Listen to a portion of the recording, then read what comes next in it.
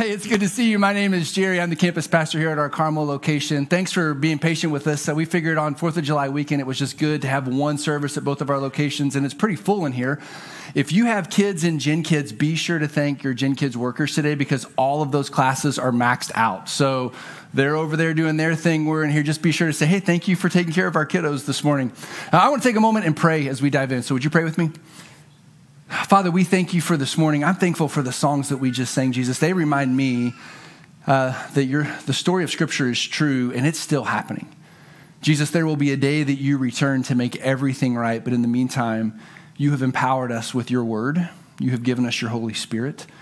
You've given us the gift of the church where we can gather, where we can discuss and read truth and learn about who you are and what you're like and what you want for us to accomplish in our lives for your glory.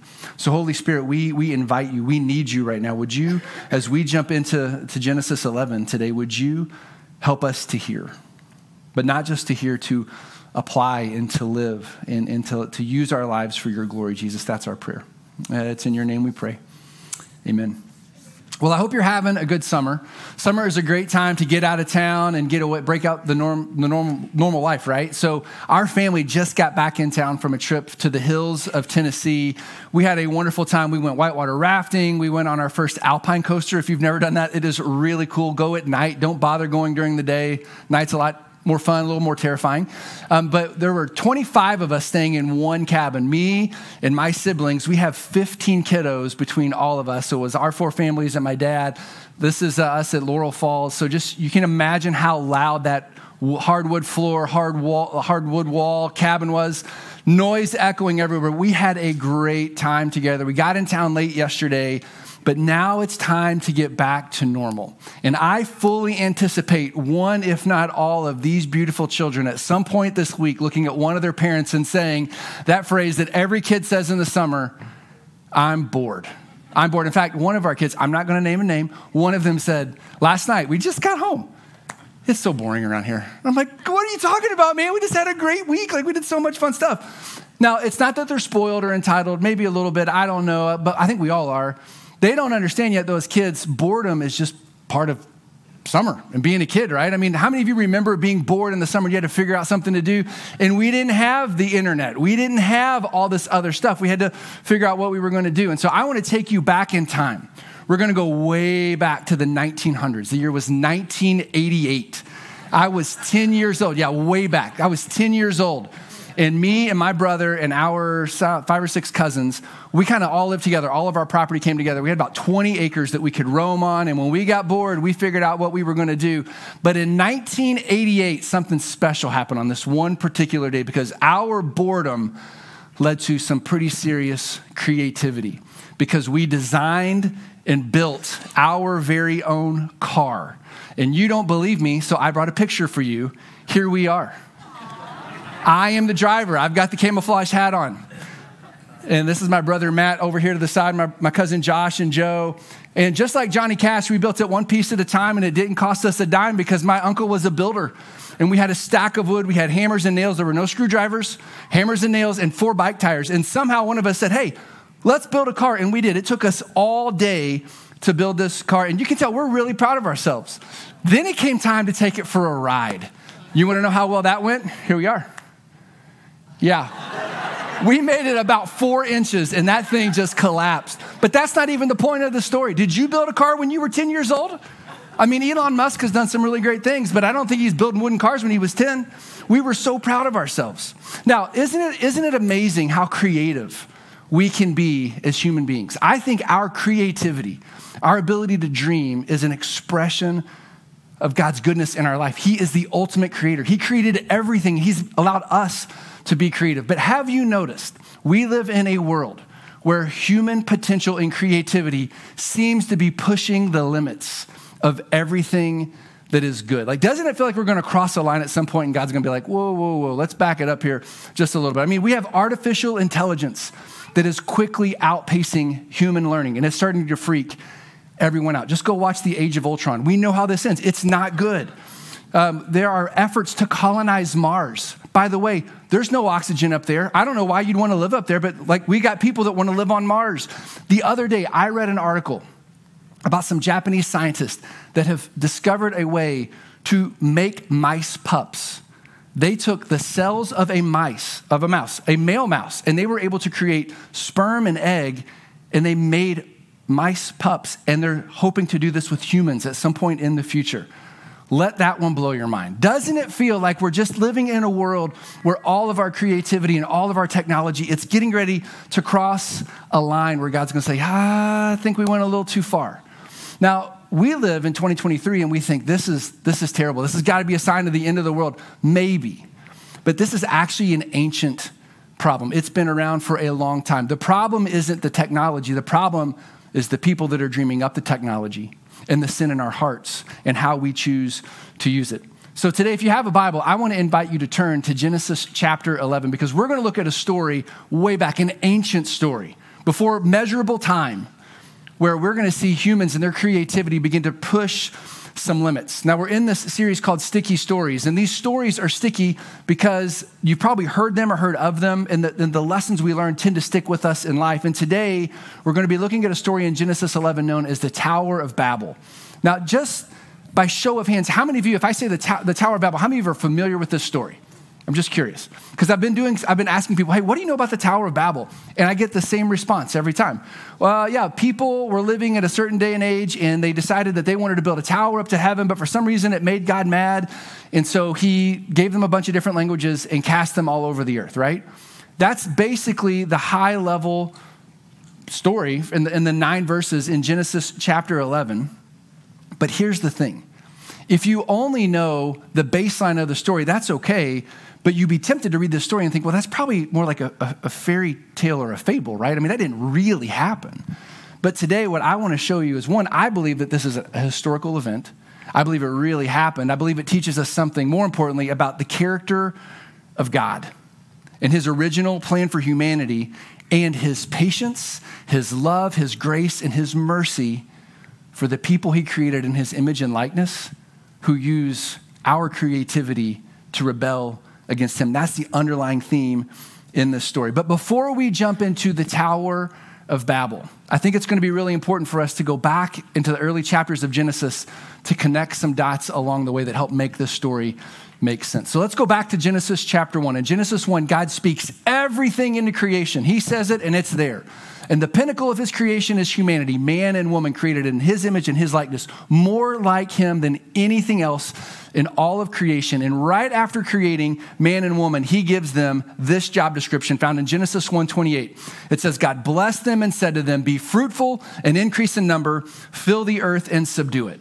Now that's pretty straightforward, but it's so important that I'm going to have you repeat that after me because it's going to come up later. So repeat after me, be fruitful, increase in number, fill the earth and subdue it. Pretty straightforward, right? Now, if you keep reading through Genesis, what you find is that sin enters humanity. And things get so bad that God decides he's going to have to flood the earth. He's going to have to do away with all the humans except for one man and his family, Noah. And when Noah gets off the ark, he repeats this not once, but twice in the span of 7 verses. Genesis 9:1, Noah gets off the ark and God says this, God blessed Noah and his sons, saying to them, be fruitful and increase in number and fill the earth. So just for good measure, let's repeat this again. Be fruitful, increase, fill the earth. Jump down to verse 7. As for you, God says, Noah, you and your family, be fruitful and increase in number, multiply on the earth and increase upon it. I'm not going to have you repeat it. You've already done that. You get the point.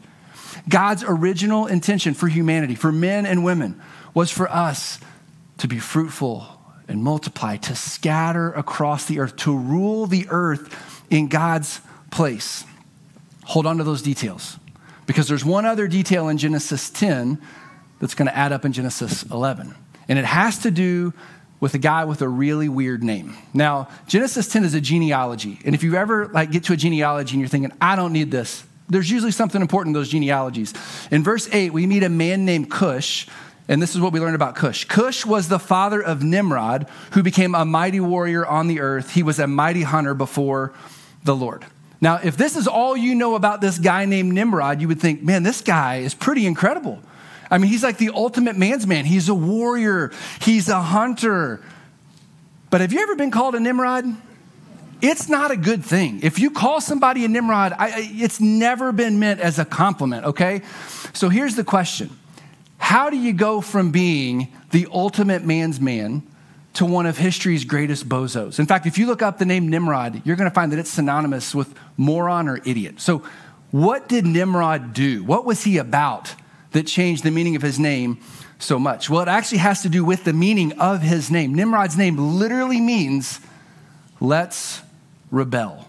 Now, you've probably never named your kids Nimrod, but they've got a little Nimrod in them, right? They want to rebel. They want to push against. Now, Warren Wiersbe notes that the phrase mighty warrior on the earth and mighty hunter before the Lord, we read those like the ultimate outdoorsman, but really what it means, or what it was meant to mean, is that Nimrod was a tyrant. He was a dictator. He was hunting down people to rule over them and to build up his own empire. Let me show you what I mean. Genesis chapter 10, verses 10 through 12. The first centers of Nimrod's kingdom were, and then there's a bunch of places that are listed, but I just want you to pay attention to a few. Babylon, Shinar, Assyria, and Nineveh. Now here's what we learn in Genesis 10. Nimrod was the first empire builder after the flood. And you might think, well, why is that a bad thing? Well, if you're familiar with these places, Babylon, Shinar, Assyria, they ultimately become, in the Old Testament, the ultimate enemy of God and God's people. For those of you that love geography, here's where we're talking. Mount Hermon and Mount Tabor, this is where Israel would be in the Old Testament. If you look off to the east, you see Shinar and Babylon over there. So this is modern day Iraq. And what we know about Nimrod and his people they are the enemies of God. Now, question. All that's good to know, but what does this have to do with the Tower of Babel? Well, let's jump in and see. Genesis 11, verse 1. Now the whole world had one language and a common speech. So this is really interesting. The writer of the book of Genesis, who we believe to be Moses, is telling this. This is a unique period in history where everyone spoke the same language. But that phrase, one language and common speech, also implies that they didn't just talk the same, they were thinking the same. In other words, everybody was drinking the same Kool-Aid. Everybody was thinking the same thing. And that seems like a really good thing, doesn't it? But here's the problem. Sin was still on the earth. And sin has a way of corrupting all the things that God meant to be good. So let's keep reading and see what happens. Genesis 11, verse 2. As the people moved eastward, they found a plain in Shinar and settled there. Now, remember, Shinar, this is part of Nimrod's kingdom. Nimrod, the guy that his name means let's rebel. So pay attention. This is where they're living. But there's a fascinating detail in this passage that I want you to see. It says they were moving to the east, or they were moving eastward. Now, I didn't know this until recently, but there is a pattern in the book of Genesis where people physically move to the east, but it also represents them moving away from God. When Adam and Eve have to leave the garden because of their sin, they leave to the east. When their first son, Cain, kills his brother Abel, Cain wanders in the east. In Genesis 13, we're going to meet a man named Abraham and his nephew Lot.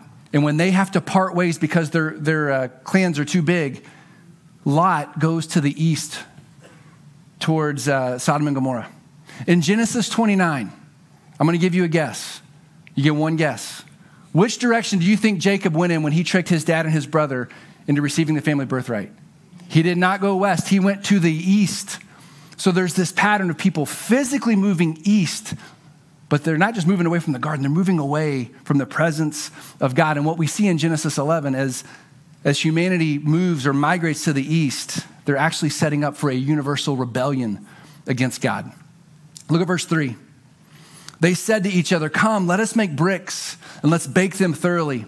They used brick instead of stone and tar for mortar. So here's where humanity's creativity and technology comes into play. There's this new technology called bricks, right? And what makes brick different than stone? Well, stone occurs naturally. It's made by God in the earth, right? But man can now make bricks, and bricks, you can make them the same size, you can make them bigger, you can make them stronger, you can build with them.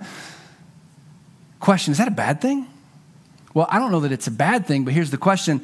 Are they going to use this new technology to complete the will of God, or are they going to use this technology to rebel against him? So let's read and see what happens. Verse 4, then they said, come, let us build ourselves a city with a tower that reaches to the heavens. Now, this is where the Tower of Babel comes in. Throughout history, we see the Tower of Babel depicted something like this massive tower that reaches way up into the heavens, right? That's what the story would imply.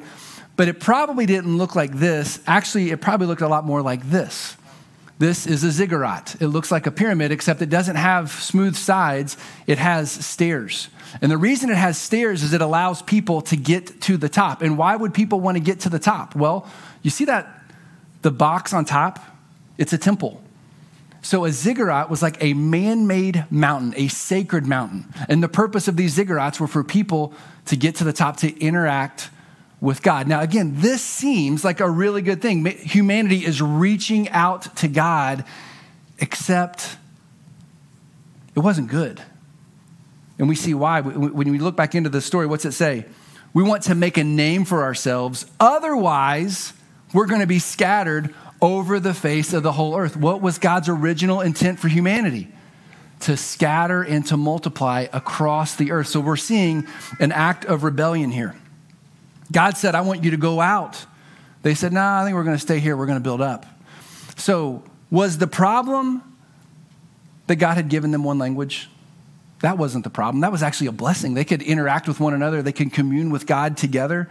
Was the problem that God had designed them to be creative? I don't think so. I mean, does anybody want God to take away your creativity? Our creativity reflects God's goodness. So the creativity wasn't the problem. Was the problem that they wanted to live in community with one another? Well, that can't be the problem, because God, throughout Scripture, we see how important community is for us to live in with one another. So again, what was the problem? The problem is that they said, well, this is what you want us to do, God, but this is what we want to do instead. You want us to go out, we want to stay here. You want us to scatter, we're going to build up. And this is where in God and his divine wisdom, he steps in with a solution. Verse 5. But the Lord came down to see the city and the tower the people were building. Now, don't miss this. It says that God had to come down. That tells us no matter how tall their tower would have been, God's like, oh, bless your heart. Let me come down there. It's not because he's nearsighted. It's not because he's unaware of what's happening. Listen to how Isaiah describes God in Isaiah chapter 40. Verse 22, it says, he sits enthroned above the circle of the earth, and its people are like grasshoppers. He stretches out the heavens like a canopy, and he spreads them out like a tent to live in.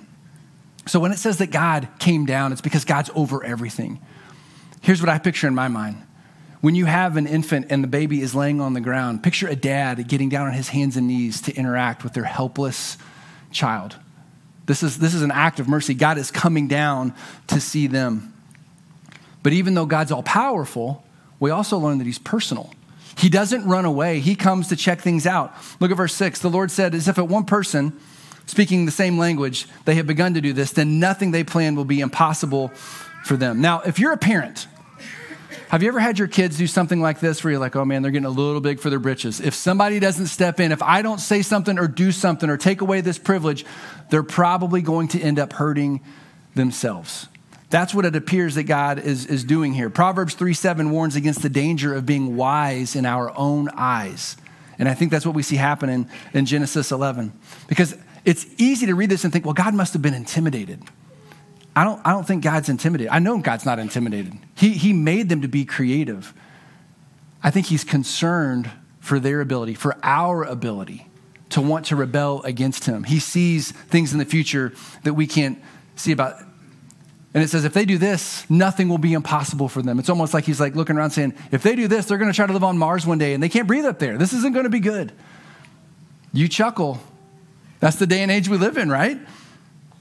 So God knew that man was starting to test the healthy limits of creation. Look at verse 7. Come, let us go down and confuse their language so they'll not be able to understand each other. Now this word us is important. We see us in Genesis 1. Many believe, I believe it's a picture of the Trinity, God the Father, God the Son, and God the Holy Spirit. He's speaking amongst himself. Come, let us go down. This is also believed to be a theophany, a part of the Old Testament where Jesus comes down in his pre-incarnate form. He takes on the form of a man to interact with humanity. This happens on several occasions throughout the Old Testament. But either way, here's the picture. God came down and he decided, as a result, to confuse the language of everyone in order to end this act of rebellion. Because in his infinite wisdom, God knew that humans can accomplish amazing things with the creativity he's given us, but he also sees the potential for sin in our heart. And he knows that when we get together as a collection of sinners and we start to do things apart from him, well, there's no telling where we're going to stop. I mean, just think back through history when our creativity, when our ideas go unchecked. It is not a good thing. So God decides to act. Verse 8, so the Lord scattered them there over all the earth, and they stopped building the city. That's why it's called Babel, because there the Lord confused the language of the whole world. From there the Lord scattered them over the face of the earth. Now, if you didn't know any better, and you read this story, you would think, man, what's up with God? Like, what's his deal? Is he intimidated? Is he angry? Is he throwing a tantrum? Is he pouting here? Or is it possible that God knows better than we do? Is it possible that God knows when we're getting ready to step out of bounds, and he said, I'm going to have to correct. I got to address this issue of sin. We got to correct this. So I want you to think of all the different ways we can see God's mercy in this story. The first way that we see God's mercy towards humanity is he addresses the issue of sin. He doesn't just let it go unchecked. He says, this is not good. And that you might think, well, that seems harsh. But if you're a parent, you know when you see your kids rebelling, you have to correct them or they're going to hurt themselves. And we also see as an act of mercy that God confused their language. Now, how is that an act of mercy? Well, he's the creator. He's already flooded the earth once and went down to a single family. He can do whatever he wants and be completely justified. He could have made everyone mute, and we would have had to speak with sign language. But as an act of mercy, he created several different languages. And I want you to think how this happens. They have several different languages and they have to scatter. Well, they scattered by clans. They scattered by families so that they could ultimately fulfill his purpose that he had for them all along. So as an act of mercy, he allowed people to leave together, but not as the whole. Now, those are the details of the Tower of Babel. And you might be thinking, well, I don't get it. Like, how do we know this is true or not true? Well, interestingly enough, Britannica cites a Greek historian named Herodotus, who's known for being the father of history. So let's just say with that title alone, let's just say that this guy, let's just assume that he has a little bit of credibility. He lived around 400 BC, and he claimed that the Tower of Babel was existing in his day in what we know to be modern day Iraq. So take that for what you want. But here's a more important question. How do we know that this applies to our life? How does this apply to our life? How do we know that this isn't just a distant story from history and we're just supposed to say, okay, that's where languages came from? Well, I think that there's three basic applications that we can walk away with. The first is pretty obvious. Number one, don't be a Nimrod. If Nimrod's name means let's rebel, and that's what he did. He led a rebellion on the earth that ended up scarring humanity to the point that God had to act and respond. Well, I think we should all check ourselves and say, I don't want to be like that guy. So don't be a Nimrod. Now, Scripture tells us that sin is rebellion against God. Scripture also says that we've all sinned. So if we're not careful, all of us are like Nimrod. We have to correct ourselves. Which leads me to point number 2, you got to pay attention to where you're heading. Remember, we learned that these people were moving eastward. They were physically migrating, but they were also spiritually wandering away in their relationship with God. And I want you to think about all the ways that our selfish rebellion just naturally leads us away from God. We never see it. We just don't know that it's happening. Our lives begin to erode, and before we know it, we are so far away from God, we're disoriented. And it feels like we can't find our way back. It all comes from our rebellion. It all comes from our wandering heart. So just think of the ways personally. In fact, I know in a moment, I'm going to give you an opportunity to pray and say, Holy Spirit, will you show me where I'm wandering? But just be careful of where you're heading, where you're traveling in life. It might sound really good. But if you're heading to the east, you might need to turn around and head back to God. The biblical word for that is to repent. When you realize I have sinned, I have rebelled, I'm walking away from God, I have to repent and come back to him. And here's the third takeaway. We all have to resist the urge to make a name for ourselves. This one's hard because we live in a day and age where the goal is to make a name for yourself. I mean, think about social media. No one's honest on social media. We all want to have the best image possible projected to the world around us so that people think that we have it together, that our family has it together. We live in a world that's obsessed with this, right? Or all you got to do is start the next goofy trend and you go viral and everybody knows who you are and all of a sudden you're famous and all that sounds great, but it really is all just making a name for ourselves. But it's not just social media. I mean, in school, we're taught, do the best you can do, be at the top of your class, be better than everyone else. In work, we're told, work long hours, do whatever you have to do to climb to the top of the ladder, to be the guy on top, the lady on top, so everybody else has to bow down to you. It's all making a name for ourselves. Here's another one that's probably going to hit a little close to home, but what about the youth sports culture? Sports are not bad. I love sports. I love athletics.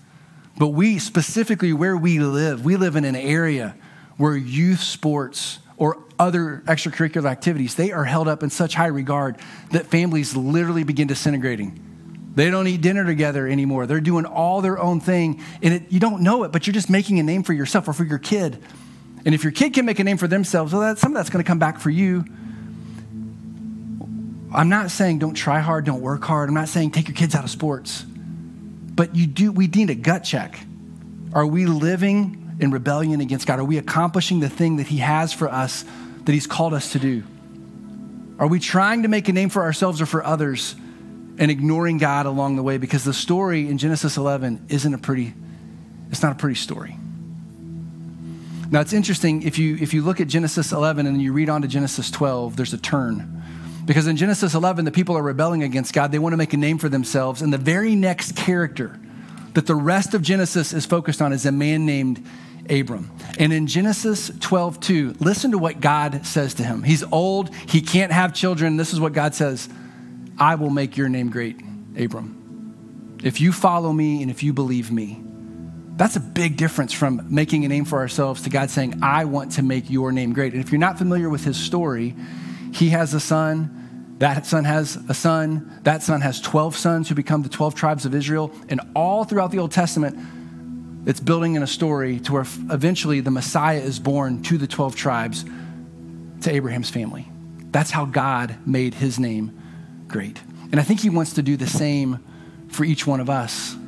But the way our names become great in his book is through faith in his son Jesus and in Jesus alone. So here's how I want us to end today. I've given you a lot of information to chew on. Go back, read the story for yourself. You dig in on your own. But I want us to take, a few minutes and just say, okay, Lord, Holy Spirit, what do you want me to take away from this story? And I want you to be really bold and say, will you convict me? Will you show me where I'm being rebellious? Will you show me how I'm wandering away from you?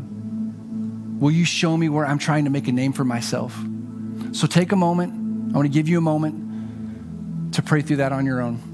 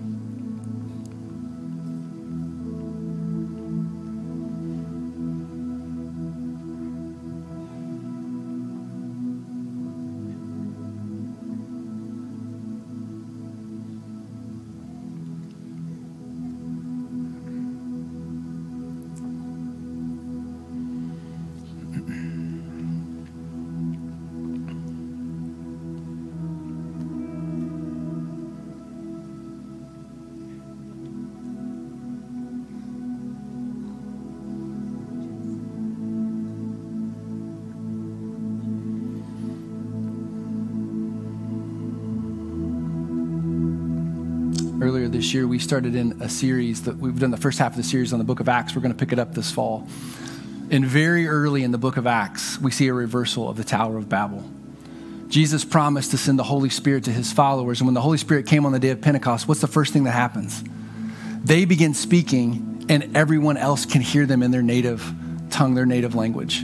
It's a powerful insight into how God intends for us to scatter and to multiply over the earth. He can do more through his Holy Spirit than we can ever do when we submit to the authority of Christ in our lives. And in just a moment, we're going to sing a song that declares that as followers of Jesus, we are called to go into this world to declare his name everywhere that we go. But I want us to continue to lean in to this opportunity to pray. We're going to have some staff members and some prayer team volunteers over here. And I want to invite you to leave your seat and to come and find them and to pray. Now, you might think, well, if I go over there, somebody's going to think that my life is a wreck. Maybe it is. Maybe that's why you need to go pray. But maybe you need to confess something. Maybe there's something you need to praise God for. Maybe there's a decision that you're trying to make. Maybe you've seen him move recently. I want to invite you to make it tangible and come over here and say, Holy Spirit, I'm gonna pray with someone about whatever this issue is, and I'm gonna trust you to do more than I could do. Hearing the Holy Spirit's voice to draw you over there and not moving, it's kind of like an act of rebellion. Now, the goal isn't for everybody to go over there, but if you feel called to have somebody pray with you today, move in that direction. But we're going to continue to worship Jesus for who he is and for what he's done. So would you stand and worship with us?